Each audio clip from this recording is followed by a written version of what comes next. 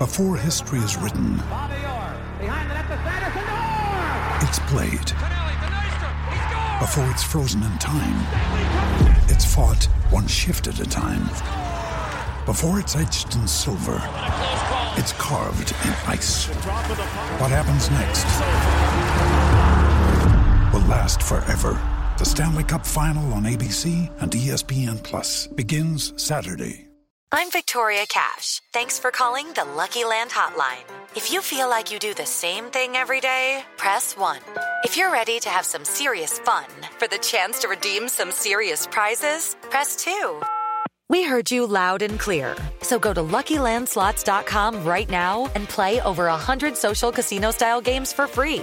Get lucky today at LuckyLandSlots.com. Available to players in the U.S., excluding Washington and Michigan. No purchase necessary. VGW Group. Void where prohibited by law. 18+. Terms and conditions apply.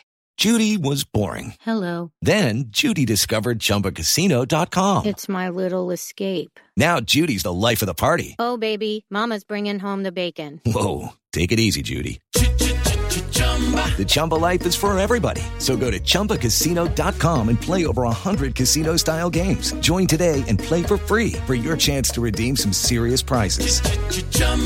ChumbaCasino.com. No purchase necessary. Void where prohibited by law. 18+. Terms and conditions apply. See website for details.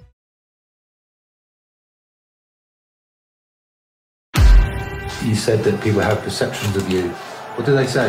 The guy never smiles. The guy is ruthless. And what's the truth? The truth is that there is some truth on it. Nothing can replace a feeling of playing football at this level. The team is the engine of the club. We've got an amazing squad here. Oh, leave it out. It's only the second time that I get a job mid-season. Never seen so much coverage. Twitter, Instagram. Oh my God. All that Jose Mourinho. Kane! If you make a lot of noise, I give one more day off. What happened to us this season is impossible. Another injury is the last thing Spurs need right now. How do we do that? Tottenham are out. We are on shutdown. Coronavirus has led to the cancellation of all football. Well, the team have good guys, but good guys, they never win. Play aggressive. How is that right? Tell me, please. And believe that we can win. Courage, honesty, friendship. That's the most important thing in life and in football.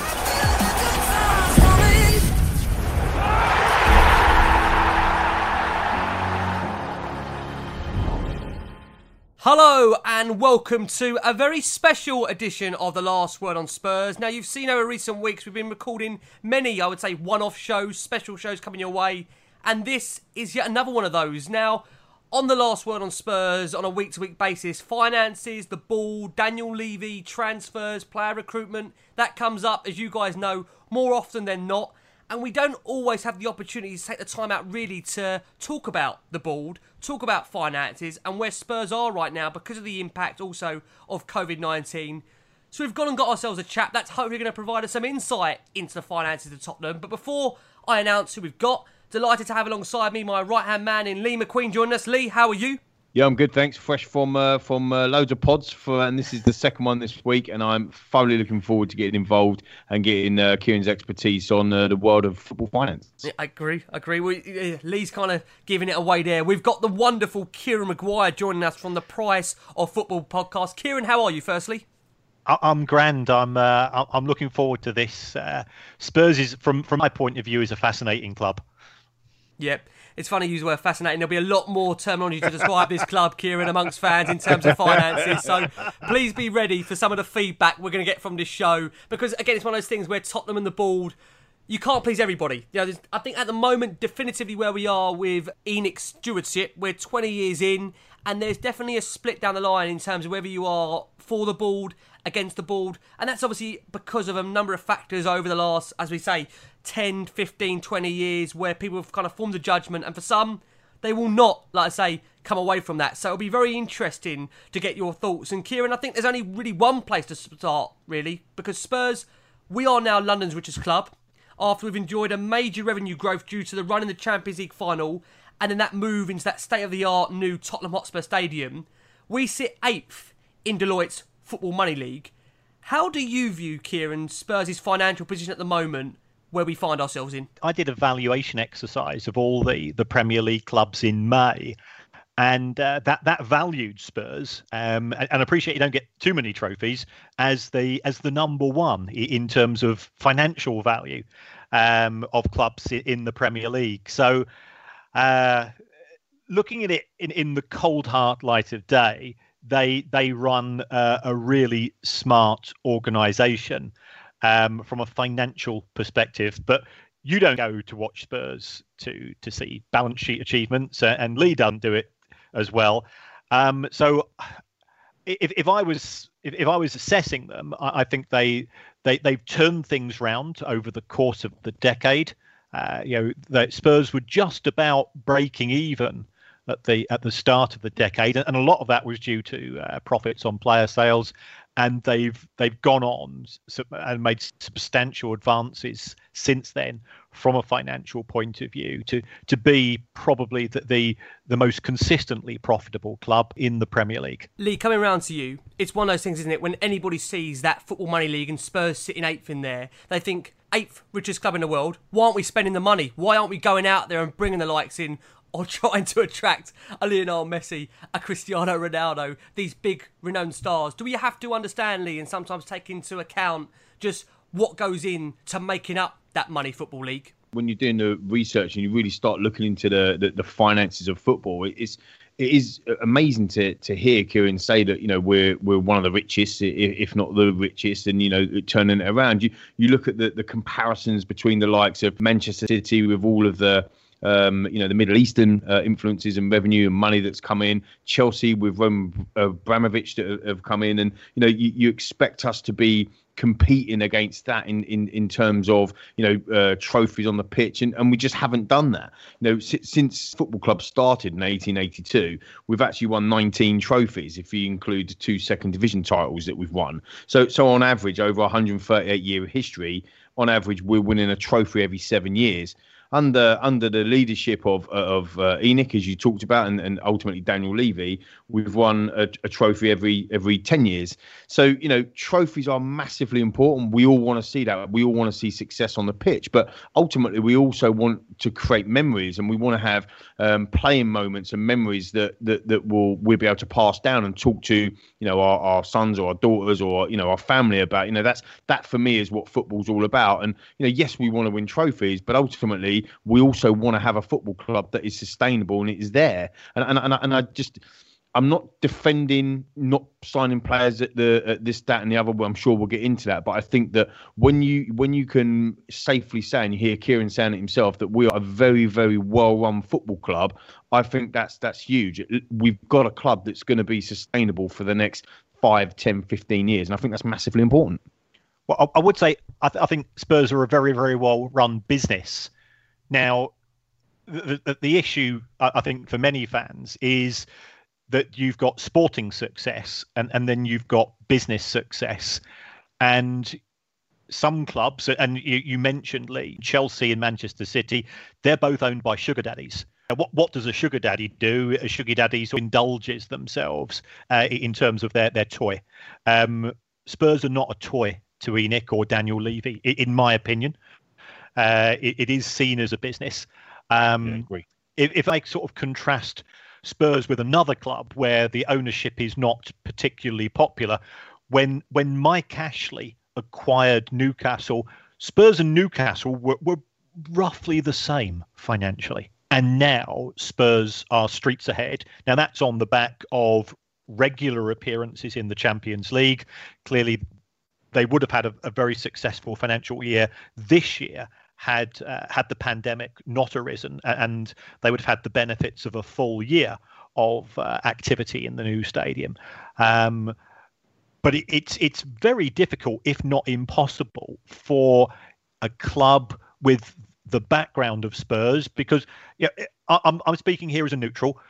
You're not Manchester United, you're not Liverpool. You don't have that global fan base. I mean, Spurs have got a big international fan base, but I don't think it's as big, and I don't think you probably claim it to be as big. Spurs is more of a local club than Liverpool or Manchester United. So therefore, your overseas income is somewhat limited.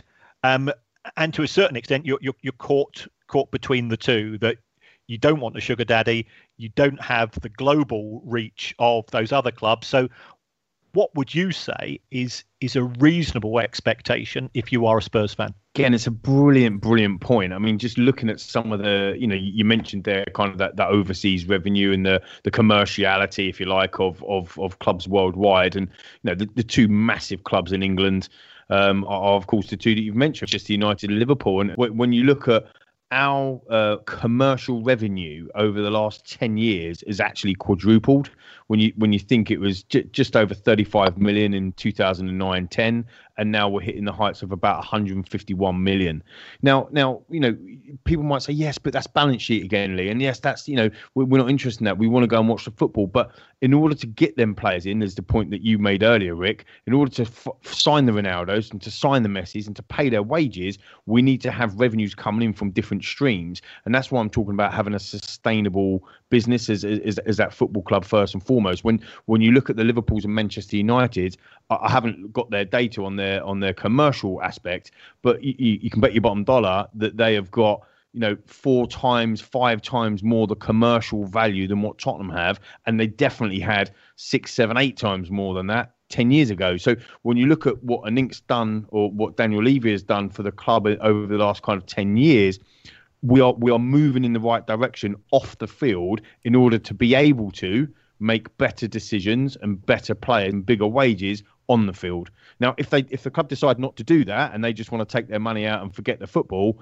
that's where I think the fans, including myself, I think that's wrong. But ultimately, we can't spend what we haven't got, and I don't think Tottenham have ever done that, and that's why I think that they're a really well-run club. I got to agree with Lee for me, Kieran. I think Spurs were a well-run club, but I think at times in the stewardship of ENIC, we've had those opportunities to really go and push on the football field, and because we haven't done that, I think fans, for them, they've become very frustrated and agitated because they're seeing Arsenal still win FA Cups with some of their worst footballing teams. We're now in a situation where it is harder to win trophies because you've now got, as you said, the likes of City, the likes of Chelsea, even United have got money pumped into them. Liverpool, the way they've done their recruitment has been very smart, but we're now in a real difficult battle to just try and win a trophy. It was hard 10 years ago, but even now you look at this, it's even harder. And this man has already come up during the show. Daniel Levy, Kieran, he's one of the most powerful men in English football, as well as one of the most private. He has run Spurs with forensic control for almost 20 years now, and he's transformed them from one of the mid-table pack into an example of how a self-sufficient club should work. But as I've said, among Spurs fans, Levy is not universally popular. We have only won just the one League Cup during his tenure, although we did come close to greatness under Maurizio Pochettino, finishing up as Premier League runners-up in 2017 and reaching a Champions League final in 2019. Maurizio Pochettino was sacked last year, and stickers saying ENIC out, profit over glory. That's not becoming an uncommon sight to be seen around the club's newly built stadium. What's your personal view for you, Kieran, in terms of ENIC's stewardship of the club and the way it has been run financially? I would describe it as cautious. I agree with you. I think there have been times when Spurs could have pushed on, but you could have ended up like Newcastle. And Newcastle under Keegan did go for broke, and they nearly ended up broke. And I think that perhaps ENIC and Daniel Levy have seen clubs of that nature, and we have seen it elsewhere, where perhaps clubs got a little bit too close to the sun, and with Spurs, I remember until the last 2 or 3 years, Spurs have been playing at a stadium with a 35,000 capacity, and you're trying to win trophies against Manchester United, who've got 75, against Chelsea, who have got a sugar daddy, against Manchester City, who've got a sugar daddy. And one of the reasons why Arsenal was successful was because they did move stadium and they started to generate more income. So I think Spurs do have a long-term strategy, or rather ENIC and Daniel Levy, they do have a long-term strategy to try to improve the club on the field, but that has meant continual sacrifices sort of in going on for quite a few years, and I can understand it from a fan's perspective, because my next door neighbour's a big Spurs fan, and he says, we're expected to pay top dollar at Spurs to especially to watch matches in the new stadium, and we're not watching top dollar. It's almost there. It's a bit like playing Waitrose prices at Tesco's, and you feel slightly spot on irritated by that. That's a very true fact, Kieran. I think that's one of the things where fans, again, it's that's become a frustration where the product you're paying for it's outweighing what you actually have to put down originally. I mean, Lee, how do you feel? I know for you, listen, Spurs fan through and through, and listen, I know you do whatever it takes to go and watch this side. You were there in that Champions League final. If I was to ask you to try and give your own personal opinion on ENIC, because it's one of those things that on the show, because of just how quickly games come to and fro, we don't get the chance to really talk about the board in detail and really give an opinion of where we are. How do you feel, Lee? Like I say, we're reaching the second decade of them being in control of the football club. How would you sum up for you their time running us? Kieran, I think he was spot on when he said about kind of Daniel Levy's approach is cautious. I mean, you could fly the flag for Daniel Levy now and say, well, his cautious approach has been good because we just had 200 million or whatever drop off, the potential revenue because of the pandemic. So actually, if we'd have gone out in last summer and spent another 200 million on players, we'd be in a bit of strife now. But you could also flip that around and say, well, hang on a minute, if we'd have gone out and spent more money, then we'd have probably qualified for the Champions League this year.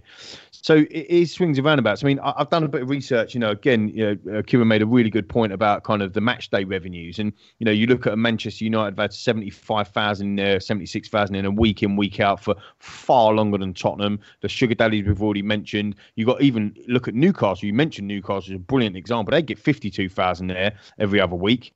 Die-hard Geordies. And, you look at Leeds who have just come back into promotion.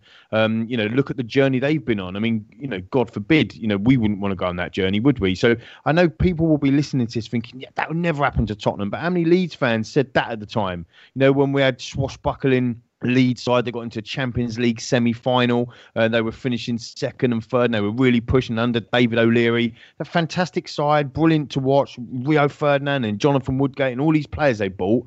And they've been in league, outside the top division, 12 years? Have only just got back? 13 years. So again, hence why I go back to that sustainability. If you look at the players under an ENIC stewardship, the players that we've signed at our football club under various different managers, it's actually beyond belief. I'm going to just read a few out just to remind people of the players that we've played for this football club. Jermaine Defoe, Keane, Berbatov, Bale, Rafael van der Vaart, Scott Parker, Lloris, Vertonghen, Dele Alli, Eriksson, Dawson, Teddy Sheringham, Carrick, Genius, Tom Huddleston I've put in there, quality player. Darren Bent, 22 million at the time in 2008. David Bentley, the new David Beckham. Modric, a Ballon d'Or winner. Lloris I've mentioned, a World Cup winning captain. Moussa Dembele, the best player on the planet by all accounts. Son, Toby, Gio, Sessegnon, Tungan Dembele, record transfer. Højbjerg, that's a bit unfair, he ain't played really yet. But the point being is we get levelled as a club. We don't go and spend money. We don't go and get players. I've just reeled off, I don't know how many there. I haven't reeled off any people that have come through the academy, obviously, because we didn't buy them. But them players there, some of them players are utter world-class players. And they might have cut their teeth at Tottenham and then they moved on. And I think the major problem for that is been the wages and the amount of revenue that the club brings in based on the amount of wages that we spend. I think is a big factor. I think Kieran will go into that a bit more detail, but the point being is that if we can increase the revenue commercially, if we can increase the revenue on match days, and ultimately that's what the stadium brings, we can start to then keep our best players by paying them bigger wages. I think we've proved that. I think we've proved over the last 4 or 5 years. How many times now have we sold our best players? Kane's still playing for us. Dele's still playing for us. Son's still playing for us. When you look at Chelsea, everyone talks about Chelsea got sugar dad. They sold Eden Hazard last year for 100 million. No one's even talking about that. Liverpool, fantastic. They sold Coutinho for 142 million. They sold Luis Suarez for 55 million or 60 odd million. They sold Torres for 50 million a couple of seasons before. If you look at net spend against them other rival clubs, and rightly so, we're probably the lowest or the second lowest. But the reality is that everybody said at the time, 5-6 years ago, we've got to stop selling our best players. Did they or did they not? They've got to. So we did. We stopped. Part of the Daniel Levy strategy was to stop selling our best players. Well, we have done that. And now all of a sudden it's something else. So I think that when you look at trophies and you look at Premier League titles or First Division as it was back then titles, Liverpool hadn't won the Premier League for 30 years or the top division title for 30 years. Chelsea, before the sugar daddy, haven't won it for 50 years. Yeah. Manchester City, before the oil money come in, hadn't won it for 43 years. Manchester United, the great Manchester United, with more commercial revenue than any other club, went 26 years before the Alex Ferguson era. 26 years without winning a title. And Arsenal, pains me to say it, they're the most consistent, but even they went 19 years, a big stint, and it's actually been 16 years from the last time they won it in the modern era. Tottenham haven't won the top level title for 59 years, which, it isn't good enough, and I'm not settling for it. I want us to win the title, but put it into perspective against what we're going up after. And I think, Kieran, you just summed it up perfectly. We're going up against winning these trophies or winning these First Division or Premier League titles against clubs that are far superior to us in terms of match day revenue, commercial revenue, and ultimately TV money, because they're playing more and they're playing sexier games, they get bigger TV money as well. So, we're fighting against that. And I think that when the clubs looked at that as a long-term solution, they knew they had to move into the new stadium. They knew they had to change that revenue standpoint, that commercial standpoint, that match day revenue as well. And ultimately, that's where it's going to drive our hopefully our on-field success. We haven't seen that yet, and hopefully we will. And I know I'm one of these Spurs fans as well that is fed up with waiting.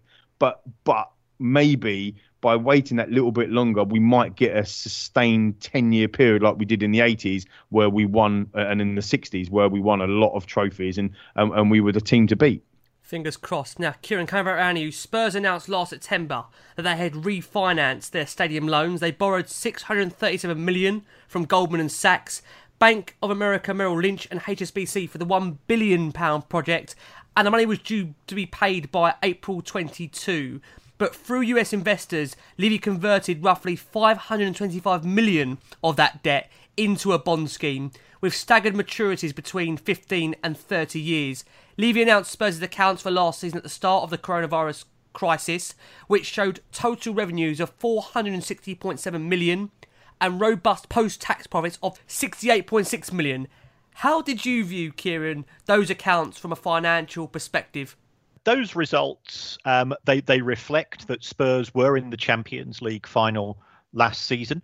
And qualifying for the Champions League is becoming increasingly important to clubs. And unlike most other big countries in Europe, the big clubs are not guaranteed because it is 6 into 4. We all know that Bayern and Dortmund are going to qualify each year. We all know that PSG are going to qualify each year. We all know that Juventus are going to qualify each year. We all know that Barcelona and Real and Atleti are going to qualify each year. So Spurs do have a challenge there. Financially, they were a good set of results. In terms of the debt, I think it was a really smart renegotiation by the club. They never were going to be in a position to be able to repay those loans in 2022. The banks were pretty relaxed because they've worked out just how much money Spurs are generating per match. So with hindsight, getting that revisiting or the revision of the loan sorted pre-pandemic was a very, very clever move, because if you're just paying interest at 2.5% on loans of 637 million, you're paying £15 million a year in interest. Now, okay, £15 million sounds like a lot of money, but compared to the 461 that Spurs are generating, they can cover that with ease. So when you contrast that to the challenges that Arsenal had when they moved to their new stadium, and when you look to see what happened with the Glazers and Manchester United, Manchester United were paying over £100 million a year in interest in 2006, 2007, around about that period. So I think you've got to give the club some credit in the way that they've dealt with those monies. Sort of looking at Spurs overall, and I got out a very big spreadsheet, a very big calculator, and I looked at the total spending. Did you get your abacus out as well, Kieran? Oh, that's right. I was on to fingers and toes. Yeah, we're talking big sums here, boys. Big sums. Big sums. Spurs' total spending on players in terms of both transfers and wages since they started in the Premier League in 1992, 3 is £2.4 billion, and that puts them sixth in the table. And I think you probably expect them to be sixth in the table, but the frightening thing is Arsenal are fifth, and Spurs are closer to clubs such as Southampton and Leicester and Sunderland than they are to Arsenal in terms of spending. So that's quite damning, isn't it? Very damning. That is a scary thought. That in order to get to, and I know many Spurs fans will say, hold on, we are at the next level. I think Spurs are not quite at the next level financially, and there's still a way to go. What the club owners have done is that they have done the groundwork to allow the club to make that progression. But they are still not ever going to be Manchester United or Liverpool in terms of the ability to sell shirts. And that's reflected in the Nike deal, which is a good deal, but it's nothing compared to the commissions that Liverpool and Manchester United are getting. And we've seen Roman Abramovich this summer, because if you look at the transfer market, Liverpool haven't spent a penny, or they bought some obscure player for about 10 million. Manchester United haven't spent a penny. Arsenal have only done 3 transfers. If you look at the clubs that were close to Spurs last season, Leicester, they're just getting contract extensions. Wolves aren't spending, and Burnley, who are sort of 8th, they're not going to spend money anyway. So it is frustrating from a fan's perspective, but Spurs aren't operating in a vacuum. The only people that have spent money have been Chelsea, but Abramovich sold one of his businesses for £1,500 million. So spending £60 million on a new centre forward is small beer to him. Pocket money, isn't it? Pocket money. Pocket money, exactly. Okay, 60 million. Be a good night out for us 3 boys, as we know. But for Roman, it's nothing. If you look at City have only spent money since the Cass verdict came out, because City were genuinely very, very nervous that if Cass had upheld the UEFA verdict, De Bruyne would have left, Sterling would have left, other players would have been considering their options, and City would be down, the thick end of £100 million a year through not qualifying for either Europa or Champions League for the next 2 years. I think we stood to make, or we made, like you said, 90 odd million or whatever in our Champions League run to the final. What's that in contrast to a Europa League run? Because there's a lot of just as from fans looking at it, playing on the pitch, playing on a Thursday night, playing on a Sunday, it's a bit of a ball ache, and actually, do we really want to be in Europe and so on and so forth? Let's just concentrate on domestic. But there must be some pretty big financial rewards even now being in the Europa League. I know fans aren't coming back into the stadiums quite yet, so that's going to have an impact. But is there any sense, or have you got any research at all on kind of the comparison between a Champions League run and a Europa League run in terms of financials? Sure. If we take, let's start off with prize money, which is effectively broadcasting money. as you said, Spurs made 90 million plus from getting to the Champions League final. Liverpool made a wee bit more, and of course they had the European Super Cup and then the World Club Championship. So Liverpool had probably made about 120, but that's from prize money alone. You've then got, of course, gate receipts. So we take those into consideration. As far as the Europa League is concerned, the prize money is just over 30 million for getting to the final and winning it. So it's not to be sniffed at, but it's between a third and a quarter of the winnings in big terms of Champions League. But you correctly mentioned Thursday night, Sunday afternoon, bit of a ball ache. I think the people who've got the hardest job at Spurs are those who, and let's just park COVID for a moment. Let's just say that we're operating in a normal football environment. When Spurs were in the Champions League and they were selling out hospitality packages, what they had to do, the hospitality team, they whistled and people came. People, who are we playing? Yeah, we're playing in the Champions League, especially once they got knockout stages. The Spurs commercial team could effectively name their price for ticket prices and B for all of the add-ons. As much as we mock the prawn sandwich brigade at football, they bring in for a club like Spurs, they'll be bringing in 50% of the total gate receipt. So they're not to be sniffed at.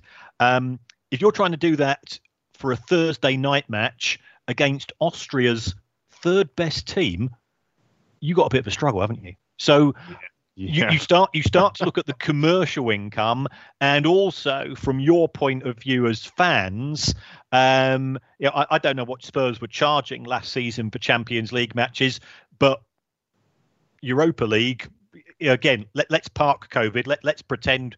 I think Spurs, given that they've got 62,000 tickets to sell, you'll be looking at ticket prices. £10, 15 quid perhaps, because you're playing group games and it's clean. And there's no disrespect to any of these teams. The teams you're playing against are from Belarus, they're from Slovenia, they're from Cyprus. And I think it's about 75 quid we were paying, £78 or something like that, ticket for a Champions League match.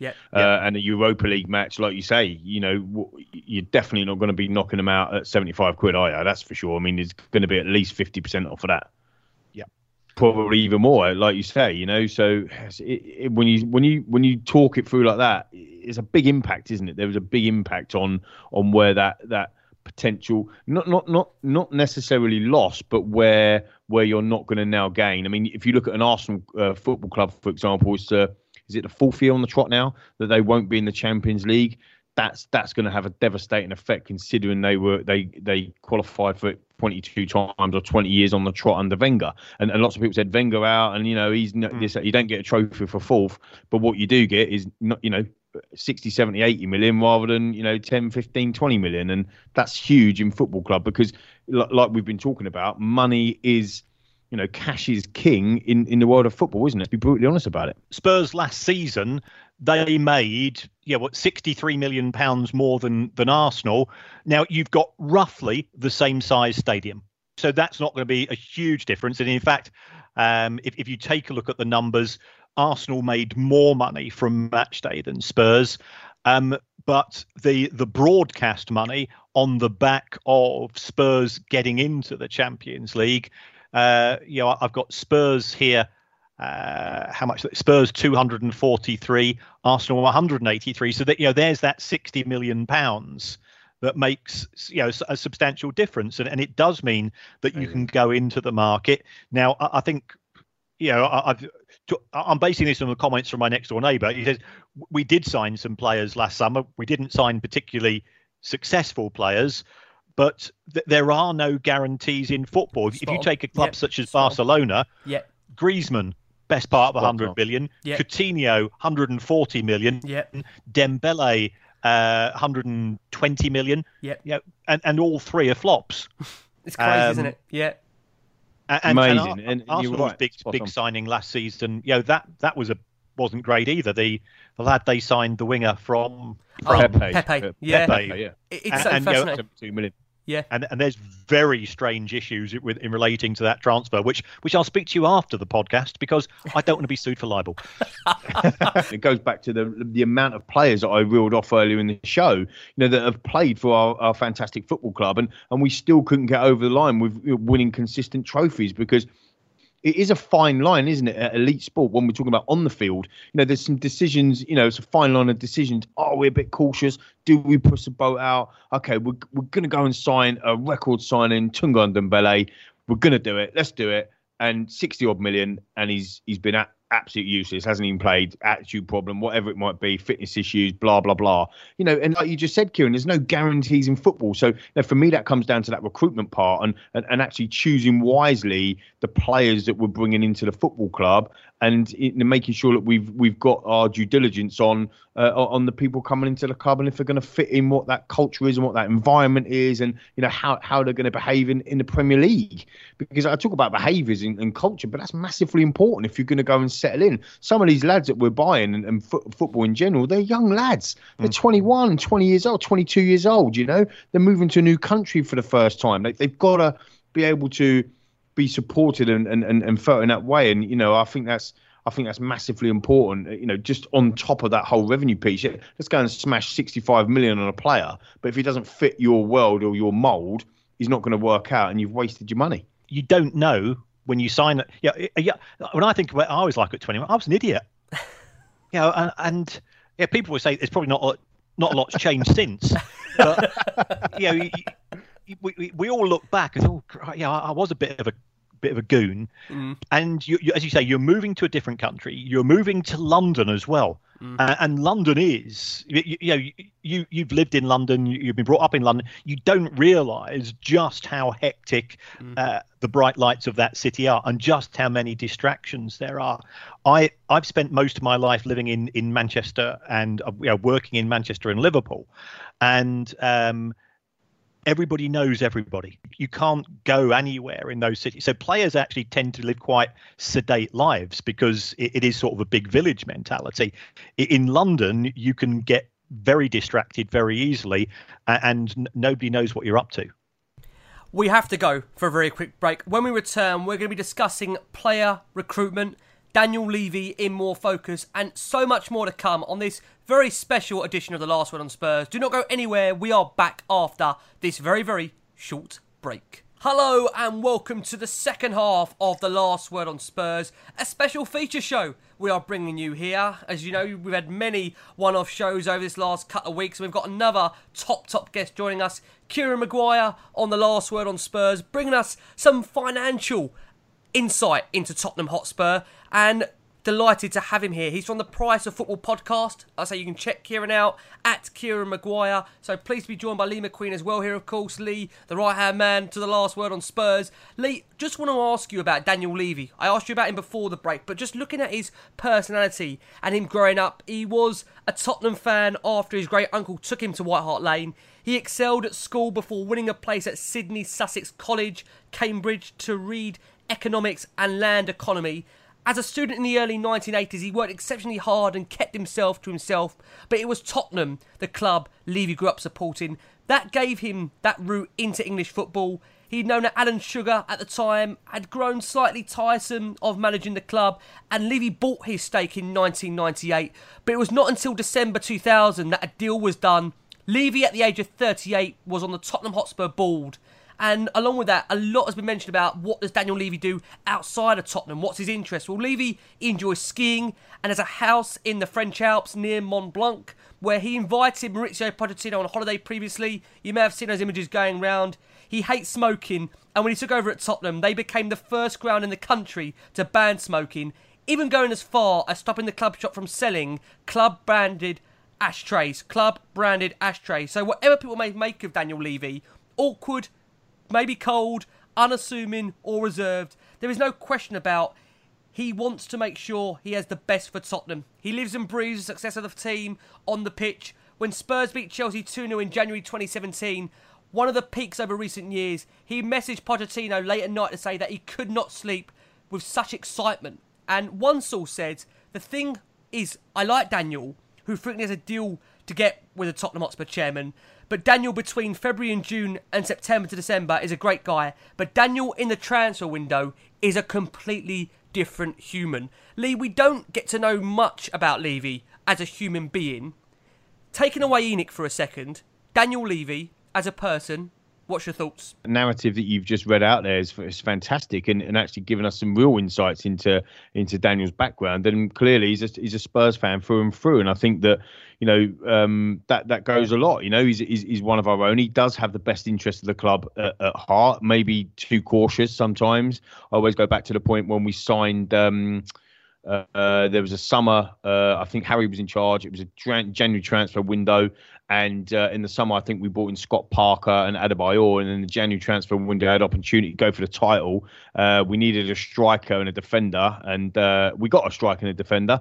But it wasn't the striker or the defender that we needed and that we wanted. So I think that's the key frustration with that cautious side of Daniel. I've been very fortunate enough to work with the club in the foundation and also in the commercial area. Actually, funnily enough, some of them the commercial team that Kieran referenced earlier, I actually placed and put them into the football club. So and as part of my work in and around there, that there was a story saying that Daniel Levy's wife wouldn't allow anybody to wear red at all in Tottenham Hotspur in Lily White House. And I just think things like that, as a fan, that makes you giggle, doesn't it? Like, you think, yes, because I hate red. You don't want red because it's Arsenal or whatever. Exactly.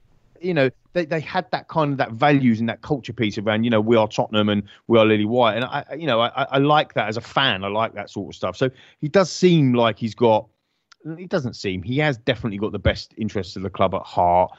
Look, he earns a lot of money. There's no doubt about that. And I'm sure we'll come on to that. And, he's, some would say that he's earned it. He's been there 20 years, very, very young guy. Would you say 38 years old as a board member of Tottenham Hotspur? He's done wonders for the club in a sense of where we are financially, as we just talked about. I think the massive frustration with the fans now, and has been for a long period of time. And I have to say, I'm still part of that. I like the club. I like where we are. I'm proud that we've done what we've done with the stadium and the training facilities and everything of all of like that. You've only got to hear Højbjerg's interview recently. Interview. I'm caning these names. Sorry. Pierre. We call him Pierre. You've only got to hear Pierre's interview most recently, where he said, I've come into this training ground, I've come to the stadium, I've looked around, and I've realised absolutely this is the best place for me to be. And that's huge compliments to what Daniel and the board and the actual football club have done. But we have to follow it up now. Not necessarily tomorrow, but we have to follow it up now with trophies. 2 trophies in 20 years isn't good enough, or 1 trophy in 20 years, and we need to change that. But look, I've said it before on previous shows, and I'll say it again. It's the hope that kills you, but it's the hope that keeps you. And I just hope, as a football fan, that we can start getting the success on the pitch. When you look at Manchester City and the takeover that they had, some people will be jealous about it or envious about it. I'm actually not, because you look at Manchester City and you see how far down the English pyramid that they fell. League Two or the old Division 3 or old Division 4 that they were playing in at the time.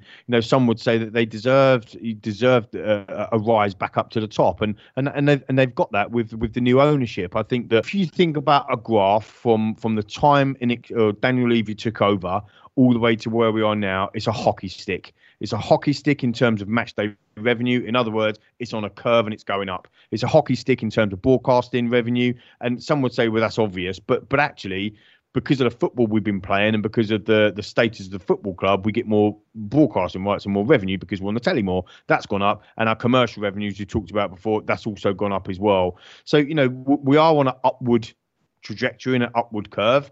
And we just hope that can transfer to the field of play over the next kind of 2-3 seasons or so, while we've got a serial winner, by the way, in Jose Mourinho. Kieran, almost everyone in football has their own story of dealing with Daniel Levy, from the early lowball offers, the brickmanship, to the endless renegotiations. Some people in industry have been frustrated so many times that they are now reluctant to even deal with him. So where does this all come from? Why do Tottenham have to fight harder for every deal than their rival club? And I think one of the simple facts is that this is the most important single detail of the Levy tenure, and it's the way Spurs have operated differently from a lot of their Premier League rivals. No one has ever written them a blank cheque. Unlike Chelsea, Man City, they receive no cash injections from their billionaire owner. Unlike Man United and Liverpool, Spurs do not yet have a huge global brand, which you actually mentioned earlier, to monetise. The club can only spend what it brings in, and there is little margin for error. For you, Kieran, give us your view on how you see Spurs and Daniel Levy acting in a transfer window. I think Spurs will do their homework. I mean, I think what Spurs have done is that you mentioned Højbjerg. Spurs have built the infrastructure to make themselves more attractive to players. Are they operating in the same market as the likes of Manchester United, Chelsea and Liverpool? Well, they're not. And I've got some figures here. If you look at Spurs' wage bill between 2010 and 2016, Spurs' wage bill over that period, where you could argue, that Bale had come, they could have pushed on to a next level, but Spurs' wage bill over that period of 6 years went up by 3%. I mean, even I got a bigger pay rise over that period. And then you look at their rivals. Manchester United's wage bill up 76, Liverpool's up 82, Arsenal's up 78, Chelsea's, which was high to begin with, was up 28. Spurs' wage bill went up by 3%, and that meant that you are fishing in a different pool, and that was at 2016. Now, things have changed, I think, since 2016 with playing matches at Wembley, with the arrival of the new stadium and so on. But if you can't compete for the true elite players, then that is that an acceptance of where Daniel Levy thinks Spurs' ultimate achievements can be, or is it actually credit to him for saying, well, we are Spurs, historically we've been sixth in terms of the Premier League in terms of revenue, and I'm just trying to build a club which can get a little bit better than that. What's interesting about that, Kieran, as well, is that Arsenal's went up by 78% because they had Ozil offering 50 grand a week. No, what's interesting about that actually is, you say that we're in the top six, or we're sixth in terms of revenue in the Premier League. Since the Premier League started, we're actually fifth in terms of the playing side. So the revenues and the finances actually match where we finish in the league, if that makes sense, in and around. So we're actually fifth. If you put the Premier League, I think it was over. I did it over the last 20 years. So under Daniel Levy, I think we finished fifth. So it is interesting to hear you say that. Does Daniel on the board think, well, you know what? We're kind of fifth, and so when we're going for the title in 2016-17 and ultimately losing, we're punching above our weight, and when we're going up against the Liverpools in the Champions League final, we're punching above our weight, and are we trying to change that, or are we happy with that? I know the fans aren't happy, and the fans really want that to change, and I'm one of them as well. But does a football club and the board say, do you know what, we're okay, we're good here, and we'll take a couple of years in the Europa League and finishing fifth, or finishing sixth, or finishing fourth, and actually we're okay with a couple of years in the Champions League, or do they really have the ambition to go, you know what? We're sustainable now. We've got everywhere we wanted to be. We're commercially viable, 4 times bigger commercial revenue than we did have 10 years ago. We've got the new stadium. Right, it's time to take the shackles off, bring some players in, pay some big wages. And, because ultimately, you asked the question earlier, how do we get the Ronaldos, or how do we get... It's about the wages, isn't it? Kieran, do you agree? It's about, at the end of the day, that people, like Robinho signed for Man City because he got paid a load of money at the time. Mark Hughes was the manager. It was back in 2008. They hadn't won the title for, 43 years, blah, blah, blah. But he signed for them, let's be honest, because of the money, right? Again, people forget about Manchester City as well. They got the Etihad Stadium, which was built for the Commonwealth Games. So, they almost done a West Ham. Correct me if I'm wrong. I might be completely wrong on that, but I think they've pretty much done a West Ham in terms of buying or taking it from not public money, but ultimately buying a stadium that was built on public money. So, they didn't have the massive costs that we've just had with regards to that stadium as well. When you bring Arsenal into the fold with a stadium, Arsenal built their stadium when, in 2006, And so 2006 to build a stadium versus 2018 to build a stadium is very, very different. And now I've heard stories. I don't know if you can substantiate these, but I've heard stories that because of the pandemic and because of the rates on currency, it changes how much interest and how much materials, for example, are having to be spent on the stadium itself. So hence why some of them, the cost of the stadium have seemingly run out of control, or they went out of control from it being a £700 million stadium to 1.2 billion. But so costs have changed and standard of living and all that sort of stuff. It's quite complex to put all of that together. So I think that it is fair for us. We're very supportive of the club, and we love the football club and how it's run. Personally, I do, but it's also fair for us to challenge.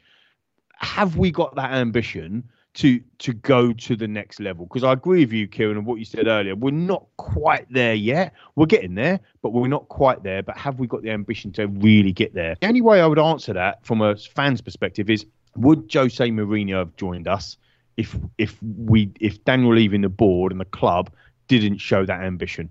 I mean, that's a question only for Jose, I suppose. But I can't believe that he would have joined a club that didn't show him that ambition. What do you guys think? It's one of those, isn't it, with Mourinho, where I've got to say, for me, I think you look at it and he thinks to himself, is he going to get a bigger job than Tottenham at his stage in England? And I think the answer is no. And it's one of those things where I do think it's, at the moment, if things go well, it's a marriage where it can benefit both parties mutually. Mourinho gets the chance to, in a way, rebuild his reputation to some degree, even though he's won all these trophies. And you look at his CV, which is quite phenomenal. But he has the chance to, take a club that haven't won trophies regularly on the last 20 years and go and play some. And that, again, I think reinforces the point of just how good a manager he would be. And it's Tottenham, a club that aren't renowned for winning trophies, spending a lot of money. And that's kind of where I wanted to go next, Kieran, because in terms of incomings, Spurs have started to spend again by 2019 with big deals for Tungion Ndombele and Giovanni Lo Celso, bringing a freshness to the squad that had gone stale at the time. But there was still that frustration that they had not gone on to complete a deal for Bruno Fernandes, who at that point wanted to leave Sporting Lisbon for Spurs. Sporting's price was around €70 million, and Spurs went close, offering around €45 million with another 20 million in add-ons, but ultimately could not get close enough. Do you feel, Kieran, for you, that in the last summer, and over this last, say, 6 to 12 months, that Daniel Levy and Spurs in general are starting to loosen those purse strings in terms of the finances? Yes, I mean, again, let's just park the pandemic. I think that the board had dealt with the Wembley issue where they were uncertain as to the amount of money they were going to generate, and yeah, there was an element of second season blues at Wembley. I think as Spurs fans, it was noted that the attendances weren't as great, and people were getting in and getting out of Wembley as quickly as they could. So therefore, Spurs are making $800,000 a match from catering at the new stadium. So there were some real positives starting to come through. The move last season. I'm a Brighton fan, so I went to Spurs last season at the new stadium, and I because I've seen my team play in all four divisions. I've done 117 grounds watching the style of garbage that we tend to produce most of the time. And going to Spurs Stadium was the first time I've ever got to a stadium and my jaw has dropped. It is a staggering piece of engineering and architecture, and you've got to give the people a lot of credit there. I think the deals that they've done in terms of the dull business things, such as the deals with the NFL and the deals for the concerts and things of that nature, and the fact that the pitch can be slid in and out, which gives if you talk to groundsmen, they hate the summer when chairman or chief executive say, we've got Guns N' Roses coming. The groundsmen burst into tears because they know that they've lost a week and a half of time when they'd rather be focusing on the pitch, but the Spurs groundsmen don't have to worry about that. So I think that the board have realised that they had got their ducks in the right row. They'd done their projections for the 2019-20 season, and things were looking very good for Spurs, which allowed them to sign the likes of Ndombele, and so and to loosen the purse strings. I can understand their caution in the 2 or 3 previous years because they weren't certain whether the stadium was going to open for the in theory for the whole of 2019-20. There were still issues, as I'm sure you're much closer to those than I am. But yeah, it was an opportunity. Now we've done all the hard work. Now we've sort of made the sacrifices. We can now start, perhaps not to compete with Chelsea and Manchester City in terms of sugar daddy ownership. And I know you probably won't like this, but we're now in a position where we're better off than Arsenal, and we can start to reinforce that particular gap and to knock them off their perch in terms of the competition that you have with them each season. So that had been a positive, but it's the arrival of COVID has messed everything up.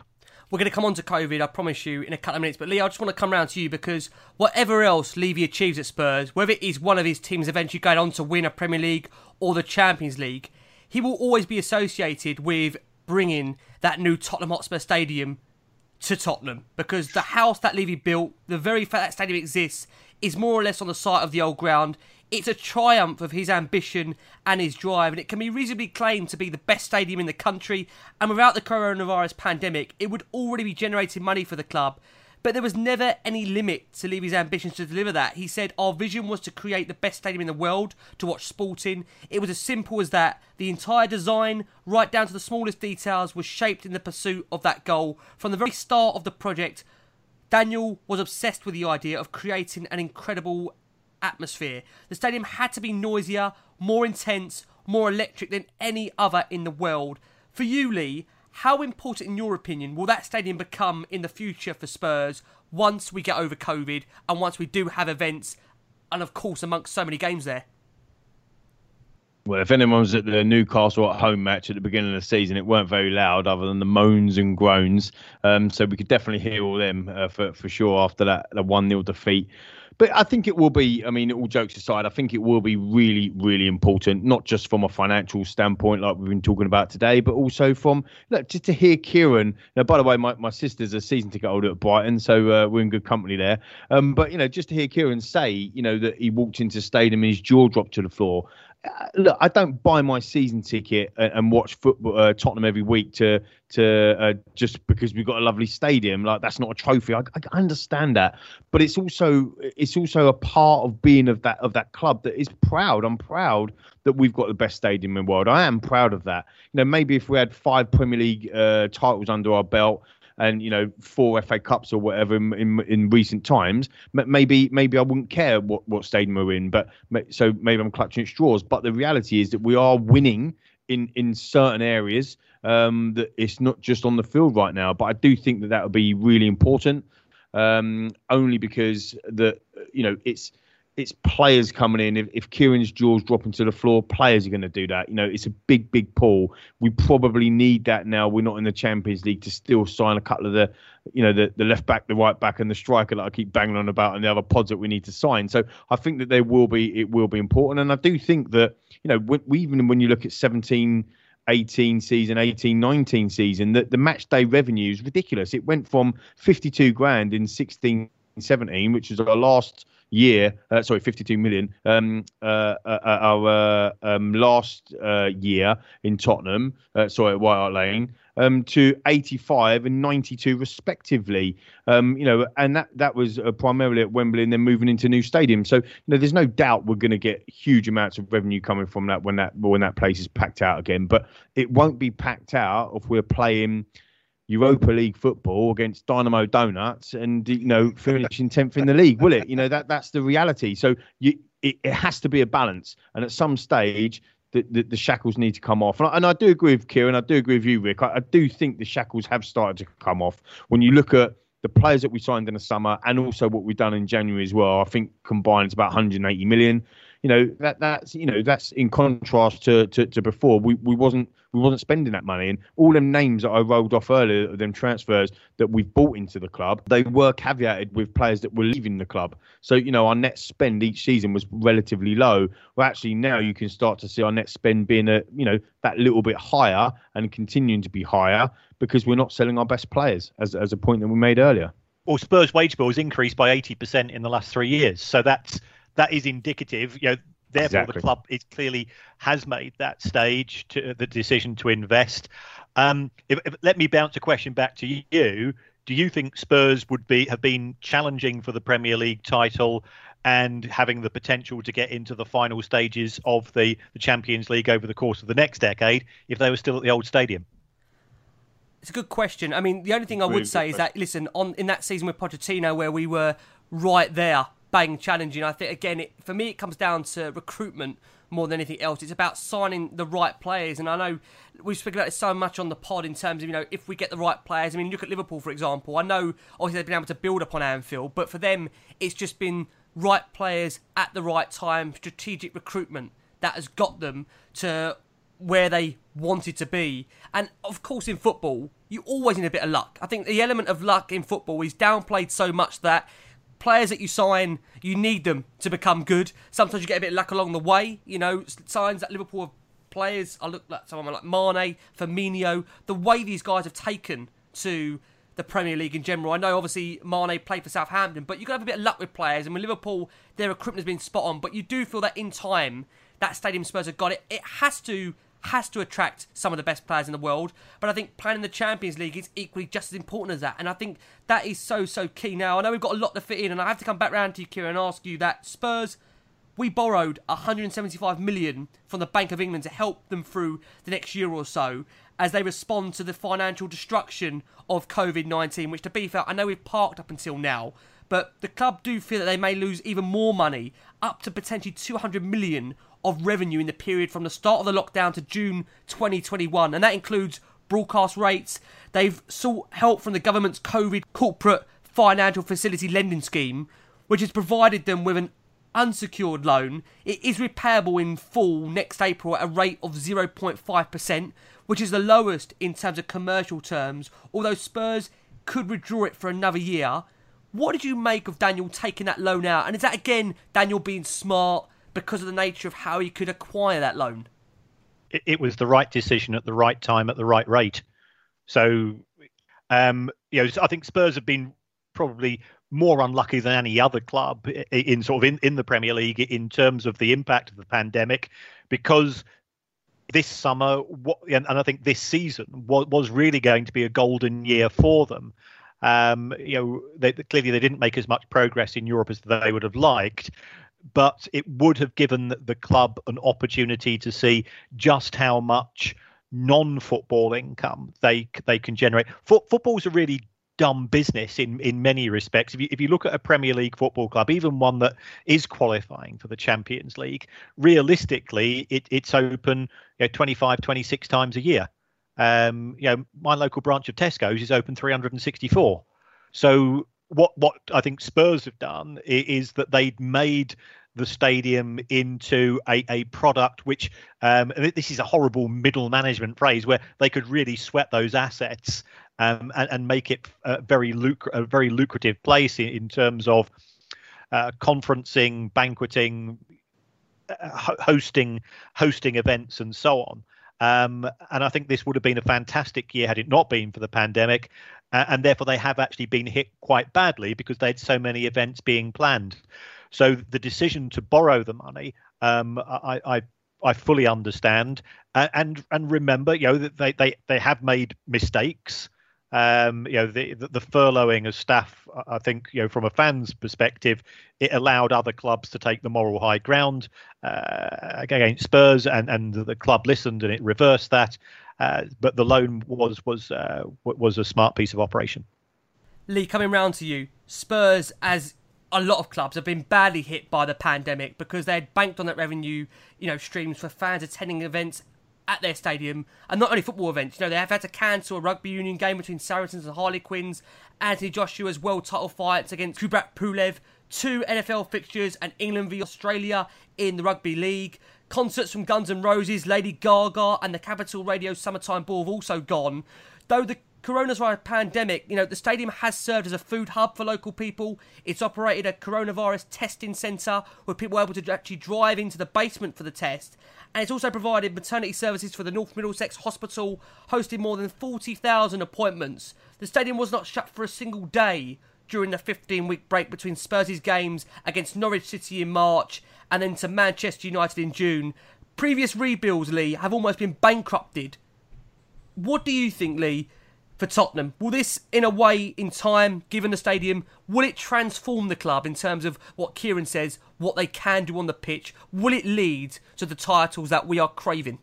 I hope so. It's a hope that keeps you. It's a hope that kills you. But I do hope so. I mean, I think they've done a fantastic job in keeping the stadium open for the food banks and obviously for the maternity wing at North Middlesex Hospital, and really, you know, that community side of the stadium still trying to use it in that way.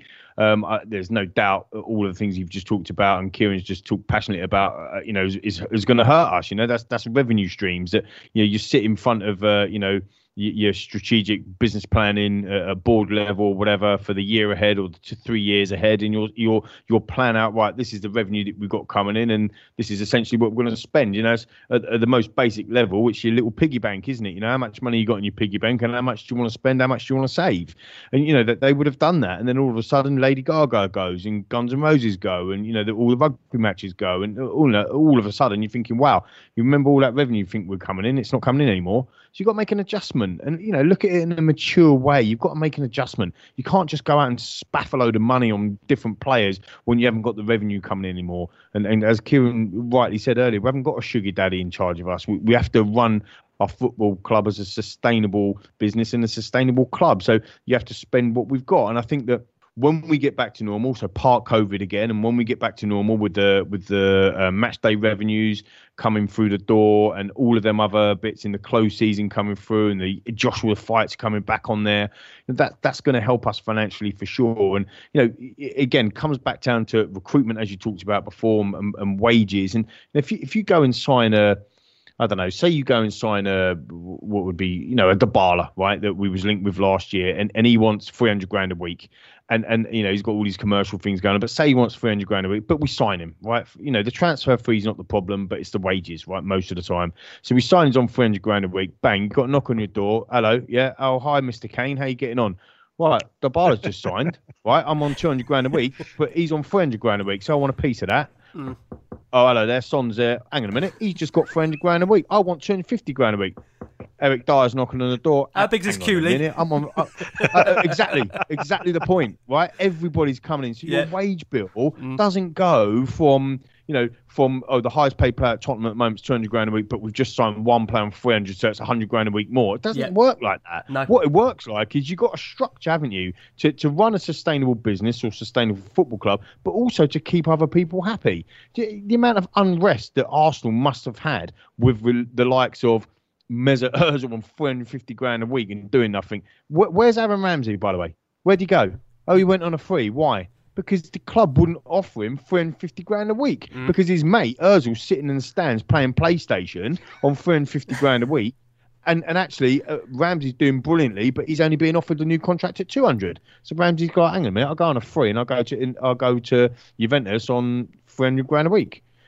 This is the thing. Like, when you think about it in that way, you put yourself, and God forbid I ever become the chairman of Tottenham. I don't know if it's ever going to happen. But, you know, if you put yourself in the chairman's shoes or in the club shoes, you know, or the listeners out there, if you're running businesses or, you know, you're working at a level where you've got budgetary control, this is exactly how you think. You think in that way because you've got people that you need to keep happy, and you can't just justify, Rick, I'm going to give you a pay rise, mate, right? All of a sudden, I'm going to give you a 25% pay rise. But Kieran, do you know what? I know you do the same job, but I'm not giving you anything.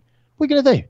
You're not. Kieran's going to say, "Oh yeah, thanks. Yeah, I'll stick around." Of course not. You're off. You're going home to your partner or your wife or whatever, and you're going, "Mate, I've been treated like nightmare. I'm off. I'm going to start looking for a new role." That's just life. That's just how things work. So the wages scheme, the wages piece, and I think Kieran nailed it earlier. In 26, it's gone up in the last 3 years by 80%. So that clearly shows the club have moved. Against their revenues, they've moved to a next model up, which is now we're going to pay higher wages. We're going to keep our players and not sell them anymore. And then naturally, the next move from that is to start buying players that are on bigger wages. And I think, if I'm right in saying, Rick, that with Tunga Ndombele, for example, he's on 200 grand a week. And we wouldn't sign that type of player a season ago. And to answer your question earlier, Kieran, we wouldn't have signed that type of player when we was at White Hart Lane because everyone was on, less than 120 grand a week. So that particular transfer was impossible before Wembley, before the new stadium,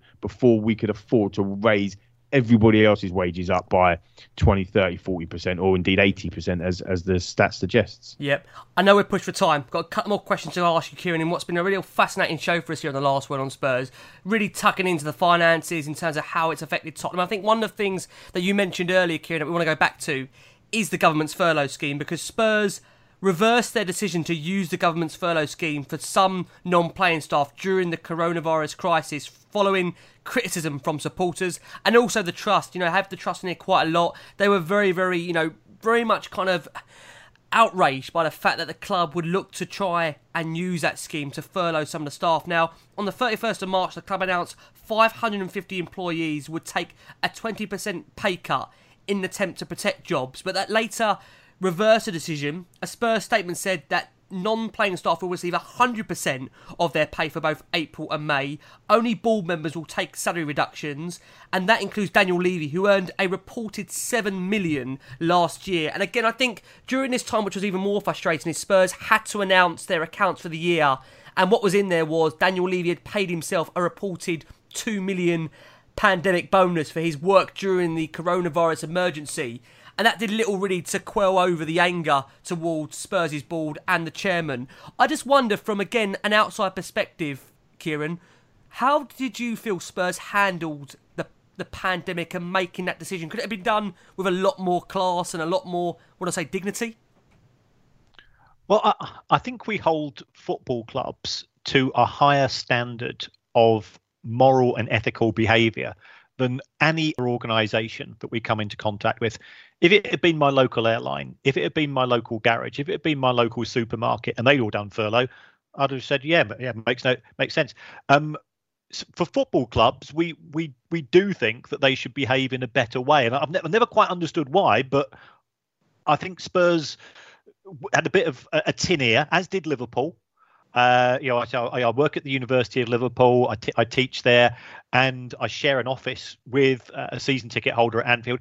And he came in, or he WhatsApped me the day after that Liverpool announced the furlough scheme, and he was absolutely livid because you want to think that your club is better than that.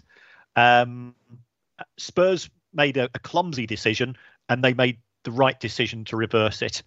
As for Daniel Levy's bonus over the course of the pandemic, frankly, I don't know, and I don't particularly care if he has negotiated commercial deals on behalf of Spurs, and Spurs are better off financially. Then good luck to him. It happens in all other lines of business that you've got chief executives that are set targets by the rest of the board, and when they achieve them, they often get bonuses. I don't have an issue with Daniel's pay.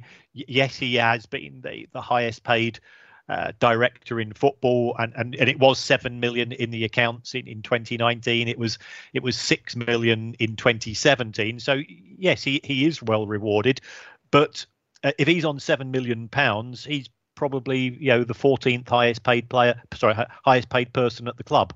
Now that's very unusual for a chief executive. So I don't have a huge issue with that. Lee, coming round to you, There is no question, I think, that Levy's financial management at Tottenham has been exceptional. You know, we talk about maybe the on-field, that's definitely questionable. But the off-field, I think you have to say that he has grown the club and built a world-class training ground into the stadium without needing Lewis to inject real money into it. You know, let's be honest about it, it's an owner that in Joe Lewis is not one to really inject cash in personally. That just isn't the way he does things. But from the case that, look, all this was being built with a long-term goal in mind, Tottenham Hotspur one day, you feel, will be put up for sale. Levy just does not want to set up and go skiing either. So according to multiple sources, in the event of a sale or an investment, Levy does actually want to stay on and continue to run the club in a CEO kind of role as a way to make sure that the change in ownership did not affect the way the club was run and a way to secure his legacy. How do you feel, Lee, for you, ENIC, Levy, that future looks next 2-3 years? What can you see changing? What can you see evolving? Would you like to see Daniel Levy remain part of the club? Should there be a change of ownership? I can't answer that last question because I don't think there'll be a change of ownership. I can't see. I mean, Kieran, you're probably better placed to put some facts around this than me, but I can't see how we're going to sell the football club in the next couple of years. You know, somebody's got to come in, as Jason, one of our own on the pod always said for years. Someone's got to come in with 3 billion, haven't they? You know, you've got £1 billion or whatever on the stadium. You've got all of the squad that we've got now that will probably be worth, I don't know, 800 million or 900 million or whatever you can do to tighten up process. And then you've obviously got the profit that you would want to sell the club at as well. So, you know, I haven't done the finances on selling that club, but you would definitely need somebody to come in. Okay, worst case scenario, 2 billion. Who's got 2 billion to come in and run that if it's going to be, you know, and then expect to pump in the level of money that like a Man City's pumped in, which would be what, off the top of my head, another 800 million. When Manchester United, when Jose got the job at United, they hadn't won the title for best part of 5 years or something like that. I think he spent something like 450 million. You know, so you're expecting somebody to come in and buy the club's debt, right? Essentially through the banks. You're expecting somebody to come and take over the football club, you know, with all the assets in it, stadium, whatever. And then you're also expecting that person to pump in X amount of millions, hundreds of millions of pounds. So I can't see how that club would be sold. I might be naive there, but maybe there's a multi-billionaire American sugar daddy that might come in because of the NFL and because of that that connection there. Even you look at Liverpool and they're run by Fenway Sports Group, which isn't just one sugar daddy, is it? It's a sports group that run multiple elite sports teams. So I'm not sure on that. I think that how it will pan out over the next couple of years or so, and this is my expectation as well as hope as well. I think that if COVID hadn't hit, I think we'd have seen this probably from this season moving forward. I think it might have delayed us maybe 18 months or so because of that cautiousness of Daniel. But I do think now that the shackles are off, I think Kieran's just said it with the stats about the wages rising by 80%. I think we're starting to build the squad in the way that Jose wants and to get more players in. I do expect to see 2 or 3 more signings hit before the start of the season. And that, again, that shows that the shackles are off a little bit. So I do see us winning trophies and silverware in the next couple of years. And I think that will be a good another step forward for us to sustain a sustained period of success for the next kind of 5-10 years. And Kieran, really the same kind of question to you. The final question of what's been a fantastic insight into Spurs' finances here on the last one on Spurs. An absolute pleasure to have you. Tell us, it's a new stadium, it's a new training ground. Is this geared up, Kieran, to look to try and make it attractive for a future buyer? What do you think the future holds for the club, regardless of whoever the owners are at Tottenham? Tell us what you think the future holds for Tottenham. I think Spurs are a very attractive proposition to a potential owner. We are talking somewhere in the £2 to £2.5 billion arena. There are plenty of people that can afford that. So the price won't be a problem. There are pluses in the sense that the stadium is, as you say, it's world leader. There's a plus in that Spurs are in London, and London is very attractive. I think people underestimate just how attractive London is to overseas investors. But if you're an American owner, you can fly. You can fly into Heathrow. You can come along to the match. You can entertain your family and friends and all the bigwigs you want to impress. So Spurs are, I think, were very attractive in that way. I think Daniel Levy has got to be given a lot of credit for that. I can understand the frustration of fans. If he wants to remain as the person running the club on a day-to-day basis, I think that could be a bit of a fly in the ointment, in the sense that if I've just gone and spent £2.5 billion on something, I want to run it how I want to run it. I don't want necessarily a legacy guy doing the day-to-day activities. But apart from that, I think Spurs have set themselves up to be competitive. Now, that's not the same as winning trophies, but you've got to have the infrastructure there to be in a position where you can compete. And I know people will say, well, hold on, Leicester City 2016, Leicester City was a one-off. It was a squad which didn't get injured, which made some fantastic signings. And remember, 6 months after winning the Premier League, they sacked their manager. Kieran, I've got to say, it's been an absolute pleasure having you here mate. On the last word on Spurs. I mean, Lee, I'm sure you echo the thought. It's been some great insight there from Kieran into the finances behind Tottenham and potentially what the future holds. No, fantastic. Really enjoyed it, Kieran. Thanks ever so much for coming on and sharing them insights into to what is the complex world of football finance. So, yeah, really enjoyed it. Kieran, thank you very much for the invite, guys. Oh, it's been our pleasure. Kieran, tell us, where can we find your content? Tell us where our listeners, because you don't only do, like I say, you've come and done Spurs for us very kindly, but you do this, like I say, generally, football, talking finances. Where can our listeners and where can other people find your wonderful content you provide?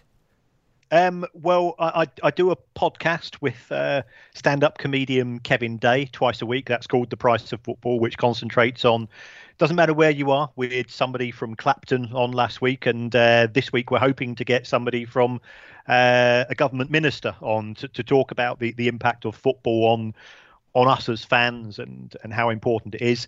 I'm at Kieran Maguire on Twitter, and all I do, I'm just obsessed with spreadsheets, and I just put out financial data about football clubs. Some of it's complete garbage, and some of it people get quite worked up about. Kieran, it's been an absolute pleasure having you on the last word on Spurs. Thank you so much for the insight. Listen, guys, there you go. Finances behind Spurs. You've heard it there from a man himself that loves the finances. And Lee McQueen with his little blue book as well, studying, researching on Tottenham. We'll be back very soon. Keep the faith. And as always, count on you, Spurs. You said that people have perceptions of you. What do they say? The guy never smiles. The guy is ruthless. And what's the truth? The truth is that there is some truth on it. Nothing can replace a feeling of playing football at this level. The team is the engine of the club. We've got an amazing squad here. Oh, leave it out. It's only the second time that I get a job mid-season. Never seen so much coverage. Twitter, Instagram. Oh my God. All that Jose Mourinho's. Kane! If you make a lot of noise, I give one more day off. What happened to us this season is impossible. Another injury is the last thing Spurs need right now. How do we lose that? Tottenham are out. We are on shutdown. Coronavirus has led to the cancellation of all football. Well, the team have good guys, but good guys, they never win. Play aggressive. How is that right? Tell me, please. And believe that you can win. Courage, honesty, friendship. That's the most important thing in life and in football.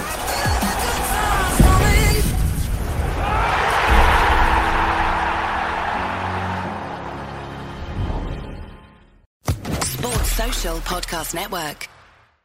I'm Victoria Cash. Thanks for calling the Lucky Land Hotline. If you feel like you do the same thing every day, press 1.